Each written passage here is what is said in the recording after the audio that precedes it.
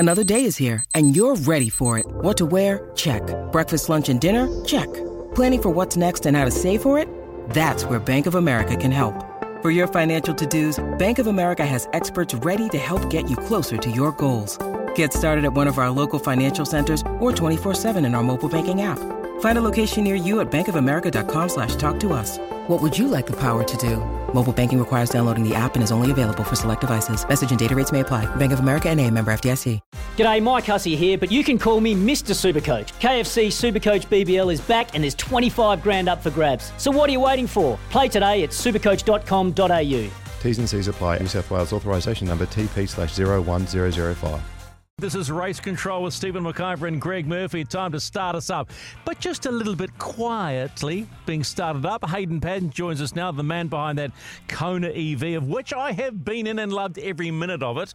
Well, I hope you listened to Alison about EVs potentially coming into club sport events. I mean, do you like this? Well, this could be the dumbest question I ever asked. Do you like this idea, Hayden? Yeah, hey, Stephen. I think it's a necessary step. Like with any transition of technology or cars or rules or whatnot, you need to start at the bottom. And club sport's a great way to see how they go and to see how competitive they can be to allow to, make a bit of a plan for them long term. Hey mate, sorry, it's Murph here. Hey, how's things going with the Kona? The development process obviously is a big one, and you were kind enough also to take me for a little spin in that down at Wanaka earlier in the year, and I was suitably blown away. Since then, that was April. What have you been up to with the car, and what mods and changes and developments been going on? Yeah, it's certainly come along in leaps and bounds since then. It's pretty hard to summarise, really. To be honest, it was probably a period of 2 or 3 months where felt like we were almost going backwards in the development. We weren't really making headway we wanted to. And then literally in the last probably 4 tests now, we've made some big gains. And a lot of it's just been purely through gathering data and understanding how this car's working, because it's almost completely the opposite way to anything we've worked with before. Even the simple things such as the differentials, the chassis, the roll centres, the whole way the car works is just back to front. And that means we've had to adapt, and we've had to pretty much test every single combination of setups and parts and things as we go. And now that we've got a bit more of an understanding how that side of things is working, we're able to develop a whole lot more solutions and little things that we put into the car. For example, we've got a very different throttle pedal in the car now. Normally a throttle pedal is just, up or down. Now we've got a throttle pedal that's got to have stages in it, and that gives the driver direct feedback to actually what the car can do under different parameters. So we're learning a lot, but as I say, the car's come along really well, and we've got the chassis working quite well now. Now we're having to get the software and the management side of things working good. Are you throwing this car into competition in a couple of weeks?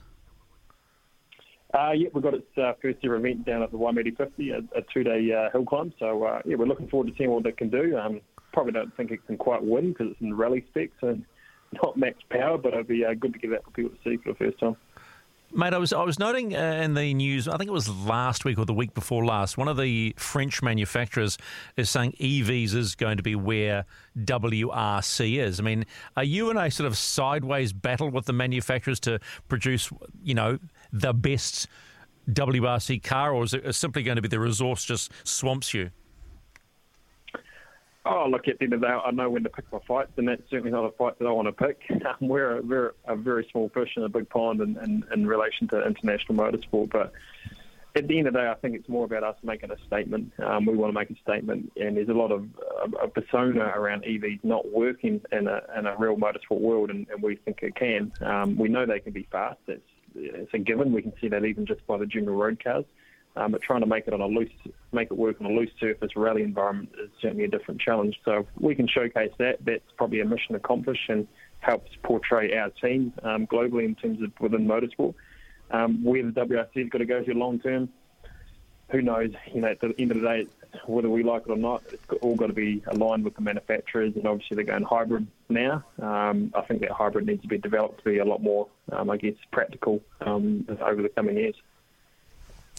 That was really what I was going to head next. I mean, I watched a fair bit of Finland on the weekend because I just sort of sit there and watch the television and with my mouth wide open at what those guys are doing with those cars. And I know you've been there and done that and experienced it, but I still, it just takes my breath away watching them and, how fast they're going and the commitment with that. And it was a end of an era, wasn't it, on the weekend? The last time that those cars were on a gravel rally. What does that mean to you? I mean, okay, we're all shifting and moving on, and we have to talk about the changes with how they're powered and all that kind of stuff. But seriously, I mean, what does that mean for someone like you who's immersed themselves in the sport and has done WRC and been at the top rung of rallying to know that that's the last time that type of car is going to run competitively in WRC on a gravel stage?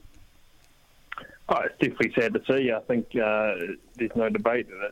I think the Group B era of the modern day of rallying was this current generation of rally car. And I remember the first day I got in and tested it back in 2016. You got out of the car shaking initially, going, "Oh, right, this thing's actually quite fast." So, and having the opportunity to drive that car for 3 years was awesome. This amazing pieces of equipment and machinery, and I think it's not just that. It's the whole noise factor. Those World Rally cars really screamed. They're a lot higher in the RPM compared to any other World Rally car prior to that, and I guess that added to the whole aspect. So, it's certainly sad, but like anything in life, there's always change, and even though change is sometimes hard to adapt to, I think you'll find this next era of cars will be just as exciting, like the hybrid cars. They've still got the combustion motors in them. In the WRC, they're still going to be revving to the same. They're basically running the same combustion motor. They're going to have a bit more power with the hybrid power boost. They're going to be a little bit heavier and a little bit less aero, but I think once the teams get on top of the development over the first year or two, I think people will be surprised how quick this next generation car will still be. So what is basically the makeup of the hybrid system? How is that all done? Do you have any sort of information, understanding on how that's all connected with the combustion side? Well, I'm a bit biased in this one. I think it's certainly a small step in the right direction what they're doing, but very small. It is very much a tick box item.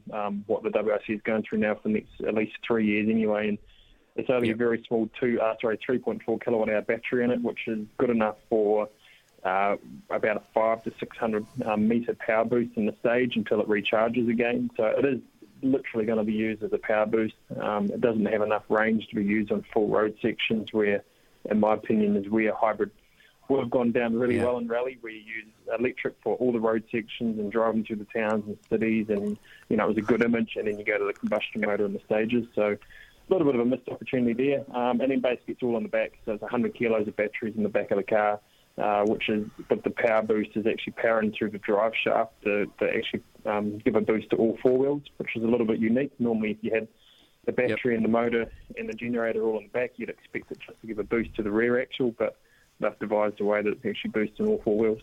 That 100 kegs, is that how you've said they're heavier cars? I mean, is that just 100 kegs heavier than they are, or are they making they shaving bits off the cars to make them comparable to what they are now? No, they'll be 100 kilos. The minimum weight will be 100 kilos more. And they've added a lot of safety, a lot more roll cage bars and things in the cars now. Effectively almost running on a subframe, so all the chassis are much similar now. And then they've got a body shell basically put on top. So it's a very different approach. It'll be interesting to see how that all pans out. And then, of course, as I say, a little bit less aero, which should make the cars maybe a little bit more sideways. But then now they don't have the electronic diffs either, and a few different things on the turbos are a little bit more basic. So it's just trying to simplify some things to keep the costs down, but then, of course, then they go add the costs in with the hybrid. So I guess just trying to balance one another out. Yeah. Hey, just going away from rallying for a little bit, how was the weekend doing a bit of circuit racing again at Highlands?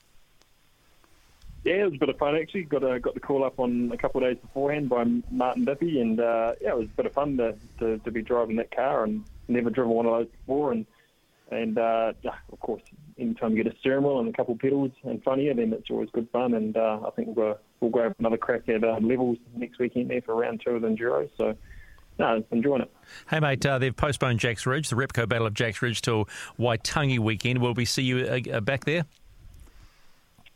Oh, definitely. Obviously, it's a shame to see a few events moving around at the moment, but it's obviously the way of the world. But, yeah, the people organising Jacks Ridge are obviously still fully enthusiastic about it. And Waitangi weekend will be a great weekend for it. And then a month later, we've got our own Golden 1200 out in the south. So the two events can sort of play off each other a little bit and try and make each event as big as possible. That's the man that's thinking. Hayden, always good to have a yarn with you. We'll leave you alone in your beautiful part of the world, and we'll talk again, buddy.